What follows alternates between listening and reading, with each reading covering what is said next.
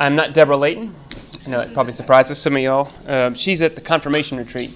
I think that's right. That is right. She's at the confirmation retreat this weekend with our 6th grade. When we set this series up a long time ago, said I could happily pinch hit for this morning in the book of Hebrews, which I'm eager to do. Just asking Robert, I'm not sure how many of y'all are kind of in this series with Deborah, and if she's following a particular thread. I'm just going to sort of pick it up in chapter 8 and kind of walk with it a little bit, not pursuing a theme per se, except the theme as the writer of Hebrews does. And so just very much an interactive time, I hope. If you want to ask any questions, please do as we just kind of approach the Word, but we'll dive in and see where it takes us. Let us pray. Gracious Father, for this day, for our church, for this group, for Deborah, for the confirmation class on their retreat this morning, and then especially for your Word, living and active, sharper than any double-edged sword, dividing joint from marrow. Now divide us, we pray, properly. Divide us so that we may have the ears to hear what you would want us to hear. In Jesus' name, amen. Hebrews. This is really sort of the meat of the letter. I feel sort of bad for Deborah. That's not true. Next week's going to be really good too. But the writer of Hebrews, and we don't know who it is. Early tradition, some had Paul ascribed as the author of Hebrews. It almost certainly isn't. It certainly could be, but it doesn't seem like it. It stands very much against the way that Paul normally starts, and he identifies himself as Paul, an apostle of Christ Jesus. And that's how we begin his letters. And it doesn't do. I didn't intend to do any of this. He doesn't do that here. And the language, a lot of the New Testament scholars, they go through. This is one reason the Word of God, which is a very primary theme in Hebrews, especially Hebrews 4. The Word of God is living and active, sharpening a double-edged sword. What I just prayed a moment ago, that comes out of the letter of Hebrews. One reason I think the Word of God is so almost as an implicit testament to both its historicity, big word, just that it's historically reliable, but also its inspiration, meaning that it was inspired, it was breathed into by God Himself, is just the amount of scrutiny it's undergone. I mean, people, both for in terms of personal devotion, but also in an antagonistic way, have pored over, literally, and there are a few things that you could be this literal about, literally every syllable. Even more than that. I mean, the little tittles, we even get that. That's a Hebrew grammar mark that signifies a tense in the verbs. And it's been pored over for millennia now, for 2,000 years. And before that, for some of the Old Testament studies. And they've not been able to really do too much more except to say this seems to be what it is, the living Word of God. So that's a little aside. New Testament scholars will pore over those kind of syllables and the words that are used and sort of compare them to other parts of the Bible. And this is all to say that it doesn't seem like it's a letter from Paul, because it's not only a different theme, there's some that are strongly interrelated with Paul, and we would expect that, but the language that's used and the logic that he presents, it's a little bit different than what he uses, say, in Romans or Galatians or in one of the letters to Corinth or something like that. So that's all just to sort of prattle on so you can kind of get used to my voice and not Deborah's, and to say that the letter of Hebrews is a central part in the New Testament, and we don't really know who wrote it. It's not essential to do that, but it's a wonderful letter, and it's one that our liturgy, the Anglican liturgy, which is where I stole the title, really relies on in this particular passage. Hebrews 8, 9, and 10. So with that, I thought I would just start there. We didn't have the Eucharist this morning at 9. We will at 11. So if you go into 11, you'll hear these words.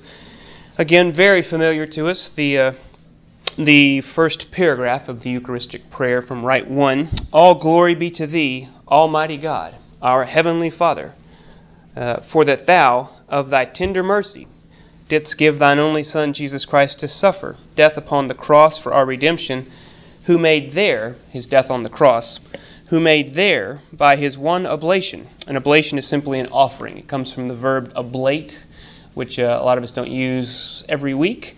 But it means to flatten out. Like if you're a metal worker, you would ablate the edges and you would flatten it out. And it also has a specific connotation and a sacrifice. I'm sorry, I'm not reading the letter. This is the prayer that's in our prayer book. So we're going to be in Hebrews 8, but we're not there yet. I'm so sorry. So, nope. Just the prayer that we pray. All glory be to Thee, Almighty God, our Heavenly Father. So this is not in the Bible. For that Thou of Thy tender mercy did give Thy only Son, Jesus Christ, to suffer death upon the cross for our redemption, who made there, by His one oblation, of Himself once offered a full, perfect, and sufficient sacrifice, oblation, and satisfaction for the sins of the whole world, and did institute in His holy gospel, command us to continue a perpetual memory of that His precious death and sacrifice until His coming again. These prayers don't come out of the air. That's all I wanted to say. We may go back to that. I find it people find it helpful. They tell me it's helpful when we look at parts of our liturgy as sort of it's the Bible that's arranged for worship. That's how some people describe Thomas Cranmer's genius. He's taking parts of the Scripture, and especially Hebrews 9, and then he arranged it for our worship, our liturgy, which literally means the work of the people, that offering, our bounden duty.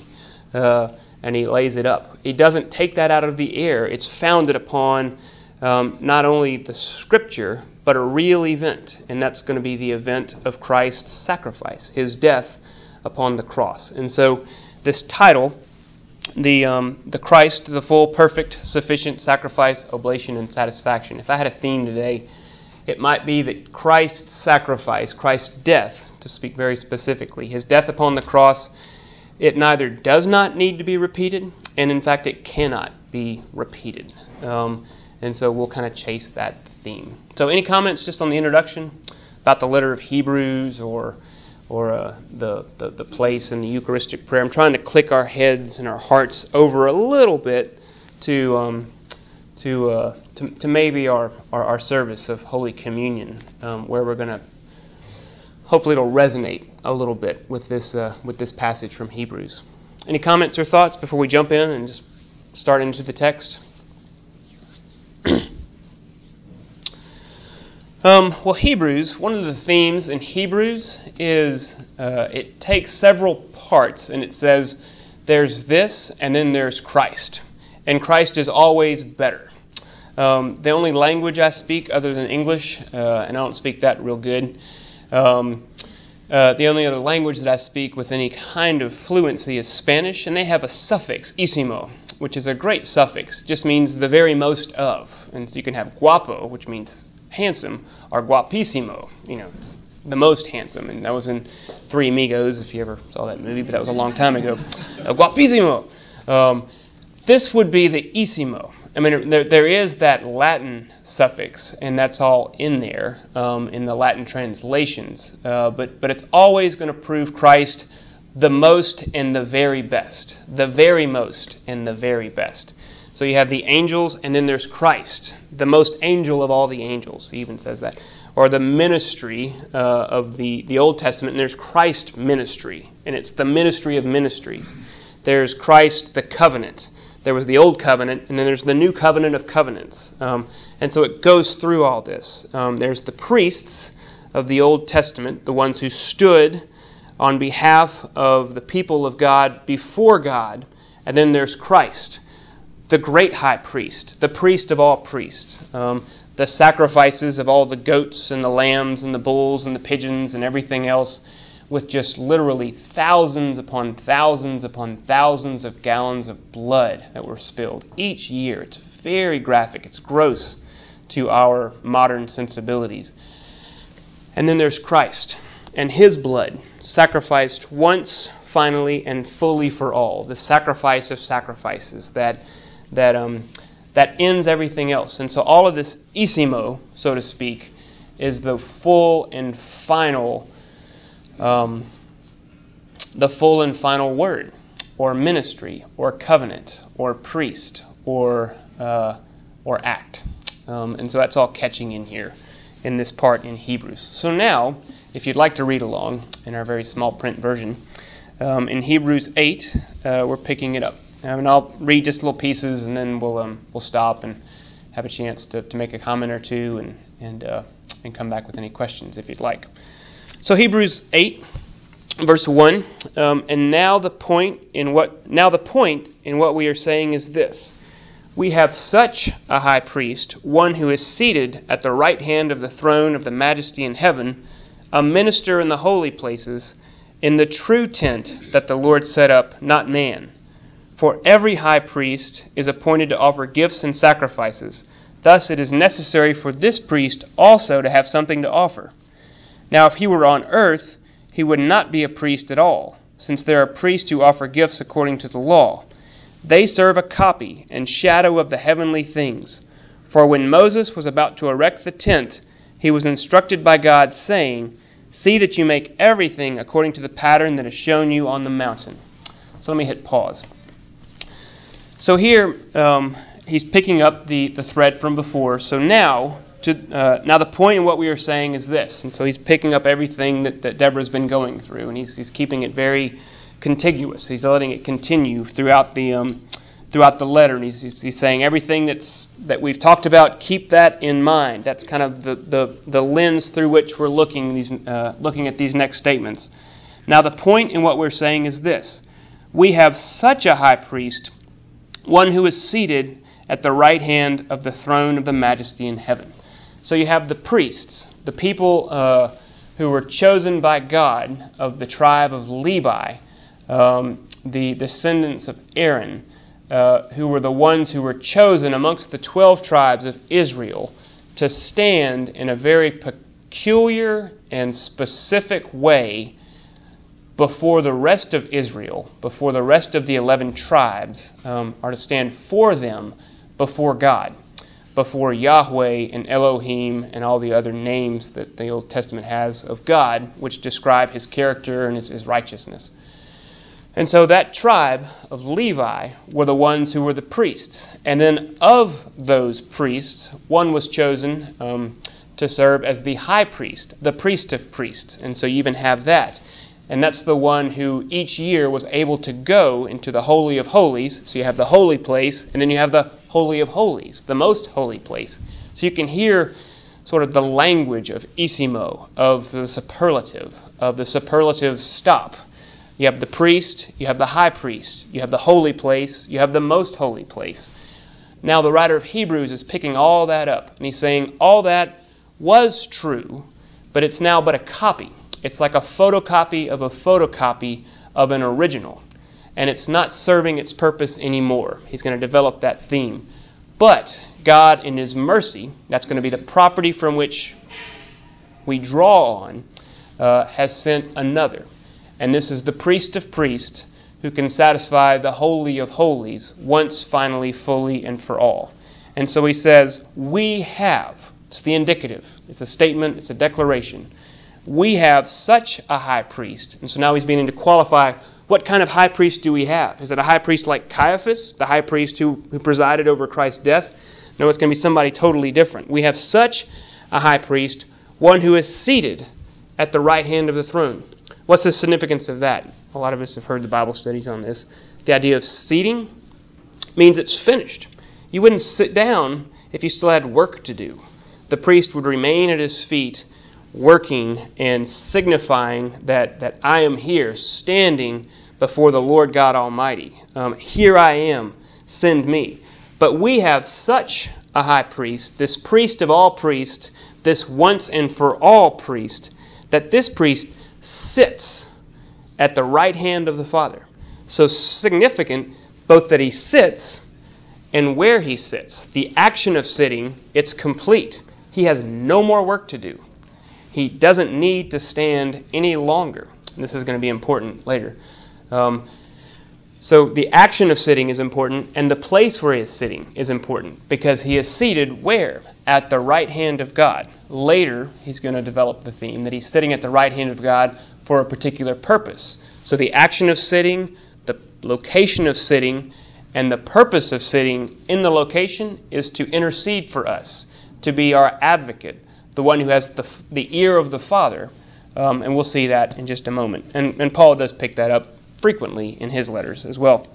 So we have such a high priest, one who is seated at the right hand of the throne of the majesty in heaven, a minister in the holy places, in the true tent or tabernacle. That's how that word tent is often also translated. The tabernacle of God, which was laid out in very specific detail in so many parts of the Old Testament, particularly the Pentateuch, and where it said, and you shall build it with this, and here is what shall be contained therein. So many lampstands arranged in such a way, and the lampstand shall be created out of these materials, and this type of wood, and this type of metal, and these types of stones, and all that.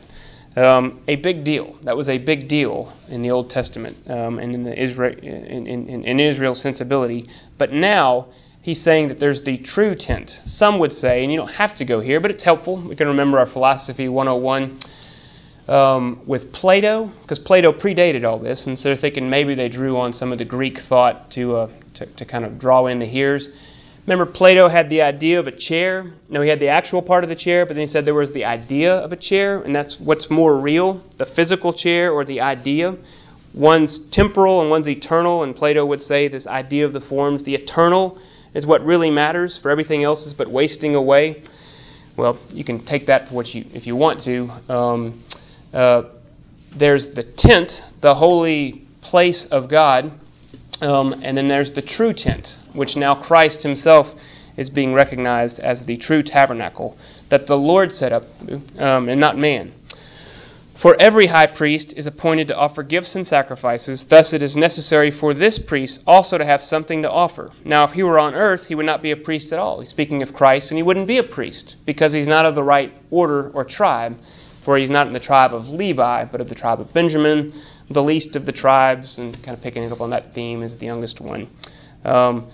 Since there are priests who offer gifts according to the law. They serve a copy and shadow of the heavenly things, for when Moses was about to erect the tent, he was instructed by God, saying, "See that you make everything according to the pattern that was shown you on the mountain." So let me hit pause. I'm not going to pick up every single word there. We don't have time. But any comments or questions or themes that are beginning to emerge in your mind? So we're going to bleed over and try to push this into our liturgy in just a moment. Maybe the beauty of the whole thing compared to the beauty of inside the sanctuary. Say that. I'm sorry. Say it again. The beauty of the tabernacle compared to the beauty of the church. Of our church? Yeah, absolutely. So the tabernacle was designed in Israel to really stand out, and then the temple that was built finally in Jerusalem, which for a time was seen as one of the wonders of the world, was designed after the tabernacle described in the Old Testament. One was a tent, more temporary. One was permanent. And now Christ continuing to go forward and saying, "I am the most of the most." And even said, "Tear down this temple, and I will rebuild it in 3 days." And that's the charge they eventually used to kill him, just as a reason to say it. All that comes forth. This idea of the beauty of one is but fleeting, and the ultimate beauty in sort of a counterpoint way of Christ and his death was the most of all. I could certainly develop that theme. Even the one who had no comeliness that we should admire him, as Isaiah would say, was in fact the most beautiful of all. The beautiful, scandalous night, as an old song once described it. It's warm in here. Verse 6, first of two times, and people who hear my classes hear me say this a lot, the word "but," huge word in each and every instance in which it appears in the New Testament, or probably the Old too, but in the New more. So it's worth paying attention to. And here it shows up for the first time in verse 6. "But, as it is, Christ has obtained a ministry that is much more excellent than the old." Let me read that again. "But as it is, Christ has obtained a ministry that is as much more excellent than the old, as the covenant he mediates is better." since it is enacted on better promises. For if that first covenant had been faultless, there would have been no occasion to look for the second. So, this is the first time, one passing reference, I think, earlier in the letter, but now he's really going to develop this idea of a covenant, which is a big word. We get the word covenant and testament. They're practically interchangeable. And we even call it the New Covenant, the Old Covenant, the New Testament, the Old Testament. In our tradition, we don't make a big deal of that. In other traditions, that's a huge deal. This idea of a covenant. And later he's going to pick it up as a will, in the same way that we create a will, our last will and testament, this word which we give, which only becomes in effect when we die. And that's going to be the interesting theme that the writer is now going to begin to develop around this word covenant. That this covenant, this new covenant, which is as glorious and excellent by several degrees more than the Old Testament was passing away. He kind of very sloppily tries to separate the two and say, whatever that was, forget it. This is all the more. And this covenant only becomes binding when somebody dies. Just like a will, we can say all these things, and I'm going to pass all these things along to so-and-so, and this is how I want other things to be arranged, but none of that comes into effect until when? Until I die. And then, strangely enough, even though I'm dead, I'm in complete power of the terms. And so that's the nature of a covenant, in the sense of a will, that the one who has died retains the power over the direction of the content. And that's going to be the case of this new covenant, that the one who dies, God himself in the form of Christ, directs the conditions of the arrangement. Now, what does that mean in real practical terms? That puts us back into the position of passivity. I love that word. I say it probably every other time I teach, because it's worth hammering in again and again and again. If there is a new covenant, it's worth thinking what are the terms of the covenant, and who's the originator of the covenant, and how does the covenant become in effect? The terms of the covenant are decided by God himself, and it only becomes in effect when God dies. The crucified God, the God on the cross, the God-man Christ, when he dies, the terms of the covenant come in effect, and we really have nothing to do with it. You could press this metaphor a little bit too far, but like Stephen Green or an attorney in here. A well-crafted will, it can't be, Ron could help out here. A well-crafted will can't be contested. I mean, you can't change the terms of the will. It becomes binding, and the recipients or the non-recipients simply have to live with it. That's the way of the new covenant. God made the terms. He brought it into effect when the high priest of all priests finally and fully, as the sufficient sacrifice and oblation and satisfaction for the sins, not mine only, but for the sins of the whole world, when he died, there it was. And now I am the recipient of it, and I have to live with the terms because that's just the way God said it is. Luckily, we find out from his attributes that his property is always to have mercy. And it's to our benefit as he moves towards us. But Hebrews isn't there yet. It just wants to set up this. Look, this is the structure. It's a very legal document.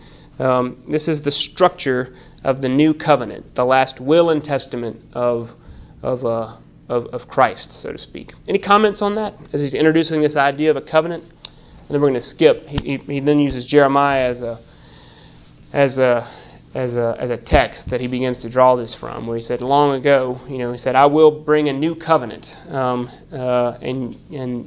I will be their God, and they shall be my people. And it's God declaring that it will be so. And then the effect of the covenant, that the covenant didn't come into effect until the death of the, what's that word in law? The testator? Would that be right, Ron? The one who makes the will? The one who makes the will, it comes into effect when that person dies. Whatever the word is, that's that was what's prefigured throughout all of the Old Covenant. It says, I will do this. It's just not into effect yet. Any comments? Chapter 8.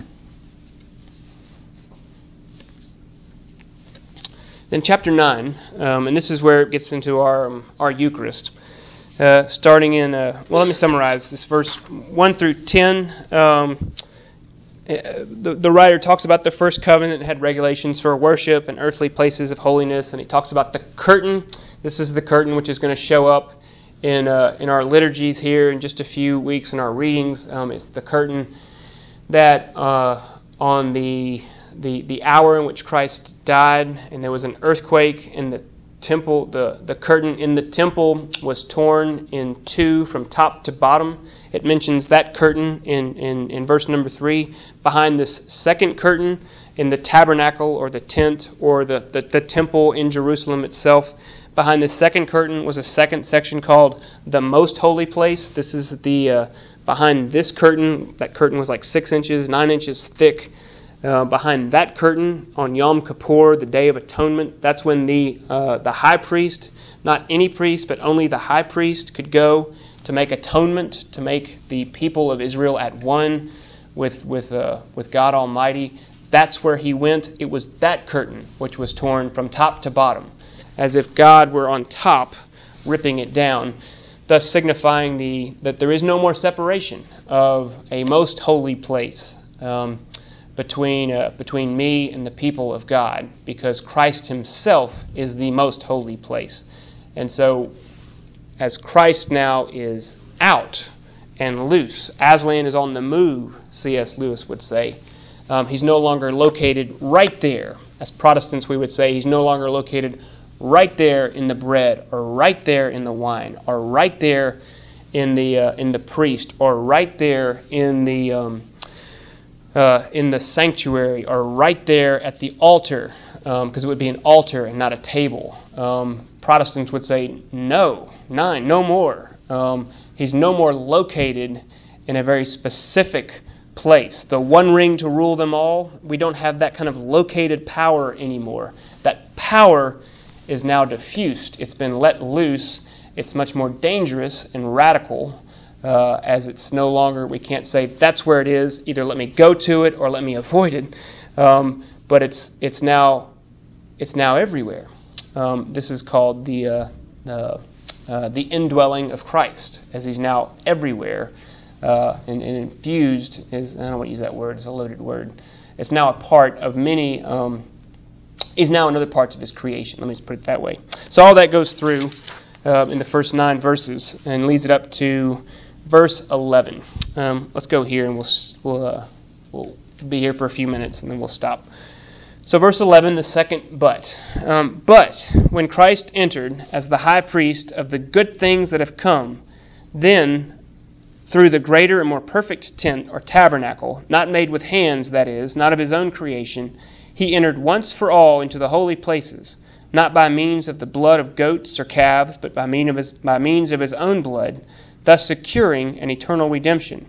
For if the blood of goats and bulls and the sprinkling of defiled persons with the ashes of a heifer sanctify for the purification of the flesh, how much more will the blood of Christ, who through the eternal Spirit offered himself without blemish to God, purify our conscience from dead works to serve the living God. So he's beginning this movement to the once-for-allness of Christ, that at one time you could view it that in a temporary way, our flesh, our actions, our thoughts, our bodies, our souls, they could be purified. Our conscience could be purified, but only for a moment, only for the briefest of moments.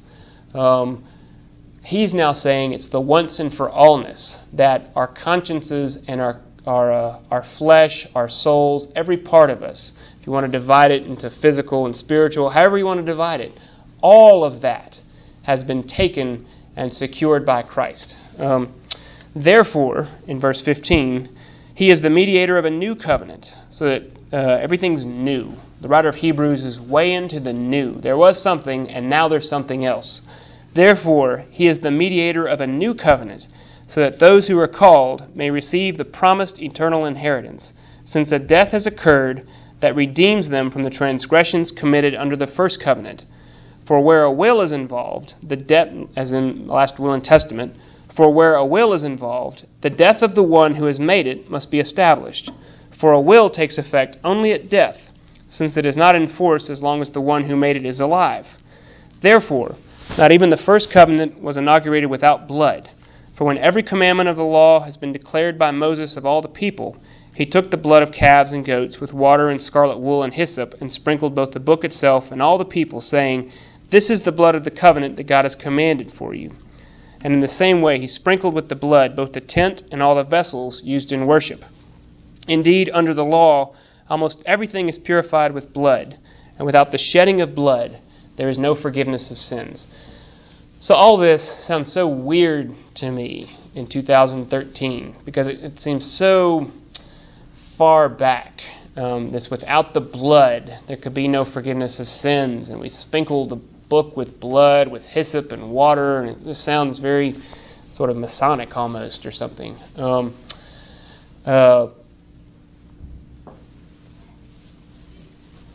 The blood, the life, and the death of Christ, it was needed. It is needed. It speaks to both the spiritual and the material, where God, who came into the world, that's the incarnation, had blood, lived as among us, as one of us, and then died.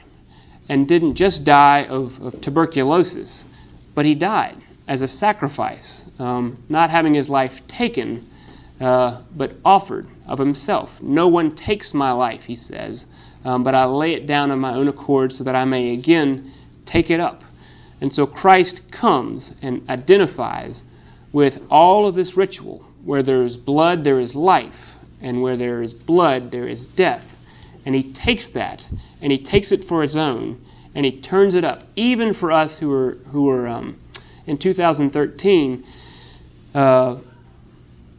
we may live a life distant from that in a way that those people did not. But it's still there. If you have somebody that you know close to you who's died, it's still there.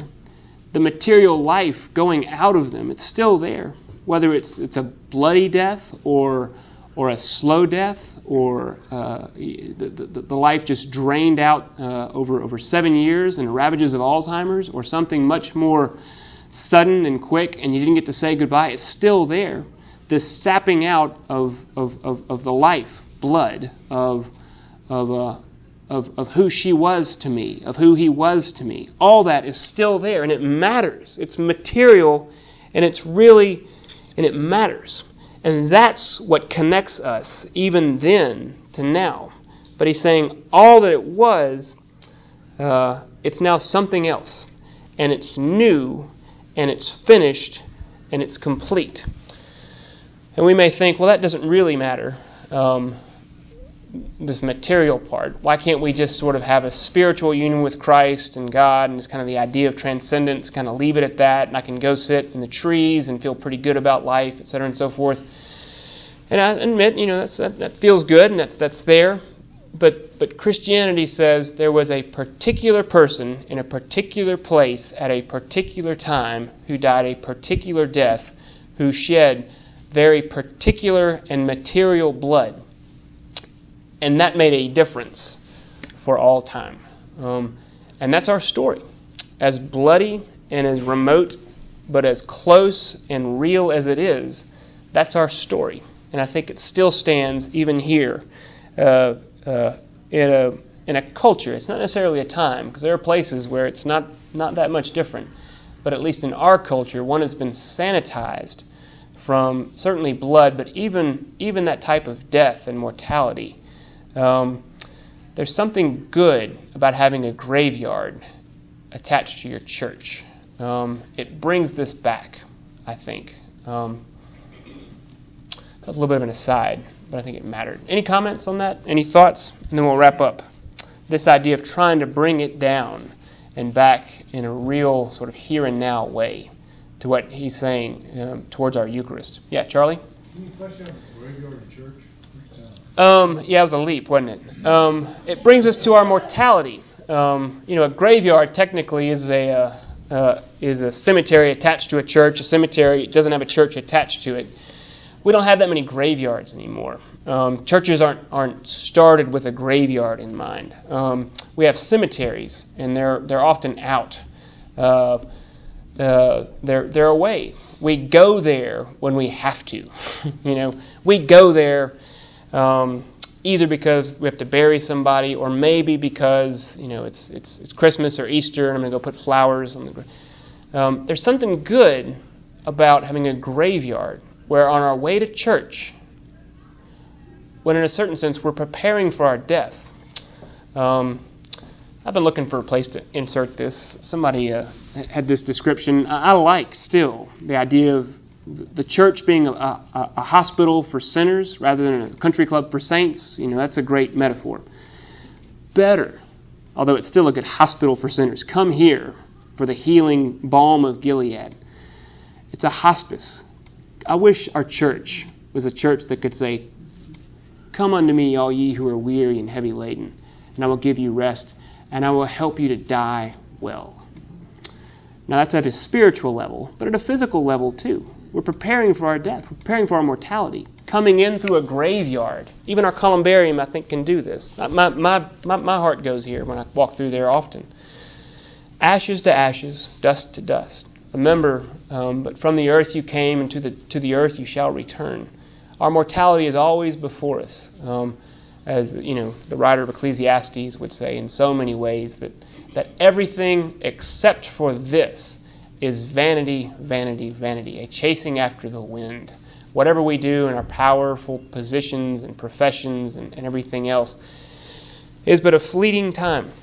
And so graveyards bring us back to that very earthy realization that blood matters, that it's material, and that my blood will run its course, but the blood of a particular person in a particular place at a particular time on a particular hill changed everything. That's why I think we need graveyards more than cemeteries. And I'm not going to trump that or just campaign for that. I'm not going to die on that grenade. But it's worth thinking about, I think. There are communities that they say, we're not going to have cemeteries here in our ordinance. We're not going to do it because we don't like that. We want to have that somewhere else. That says something about a community. That says something about a group psyche, about a group soul. The writer of Hebrews would say, none of that. That is not. That's not it. So where does the Eucharist come in? Let's finish here. Look down, verse 24. We'll start there. Remember these words. All glory be to thee, Almighty God. This is not in here. This is the Eucharistic prayer. But remember these words. All glory be to thee, Almighty God, our Heavenly Father, for that thou, so many parenthetical and prepositional phrases, but that you, of thy tender mercy. That's the property or the attribute, the true truth and the real reality of God, which is the fuel line for that which follows. All glory be to you, O God, our Heavenly Father, for you, of your tender mercy, didst give. John 3:16, for God gave His only begotten Son to the end that all that should believe in Him should not perish, but have everlasting life. So from that fuel line of His mercy, He gives His only Son, Jesus Christ, to suffer, to endure, to undergo death upon a cross for our redemption, who made there on a cross by His one oblation an offering of Himself once offered, not twice. It's not when we go back in at 11 o'clock and Frank Limehouse, whoever raises the host and does the words of consecration, he's not sacrificed again. That and the Roman Catholic Church doesn't believe that per se anymore, but it once did. That was the theology of the Mass, that He would be offered again and again and again on our behalf. Cranmer said, of himself once offered a full, perfect, and sufficient sacrifice, oblation, and satisfaction. It snaps it up and it's complete. Everything now has been done and we are free because our sins have been taken. Hebrews is the root for that very convicting and liberating event which we call the Eucharist or the Holy Communion, our common union with Christ. Because remember, He's free now, and He's not located in a certain place, and so we are communioned with Him. For Christ, verse 24, has entered, not into the holy place made with hands, which are copies of the true things, but into heaven itself. So that's where He sits at the right hand of God, in heaven itself, now to appear in the presence of God on our behalf, as my advocate, as the great and final and full and perfect priest, because every priest stands on behalf of a person or people before God. This is why in sort of the old tradition in Anglicanism, you wouldn't call our priest, you would call them ministers. I still sometimes call them priests. When I'm thinking, I call them ministers because of this. They're not priests. We have one priest, and that is Jesus Christ our Lord. All the others, Joe and Andrew and everybody else, as well as all of us, are ministers of Him. We minister to the one priest who sits at the right hand of the Father in heaven on our behalf. The great high priest, the priest of priests, the priestissimo. Nor was it to offer himself repeatedly, so it's not a mass, as the high priest enters into the holy place every year with the blood of his own, for then he would have had to suffer repeatedly since the foundation of the world. But, there's the word again, as it is, he has appeared once for all. Not only for all time, but for all people. He has appeared once for all at the end of the ages to put away sin by the sacrifice of itself. As far as the east from the west, so far has Christ and His cross put away sin between us and God. That is the work of a priest. And just as it is appointed for man to die once, and after that comes judgment, so Christ, having been offered once to bear the sins of many, He will appear a second time, not to deal with sin, but to save those who are eagerly waiting for Him. So both the sin has been put away, and then the penalty of sin has been removed. That means purity. The purified conscience, the purified life. Now actually free. Free to live, free to die, free to worship, free to approach, free to retreat, free to love, free to be loved, just free. That's good enough. For any comments or thoughts? It's a great letter. Never picked a good one. Let me pray. Father, take all this and multiply it by your grace so that your work would be done in your way, not lacking for anything needed. In Jesus' name, amen. Thanks.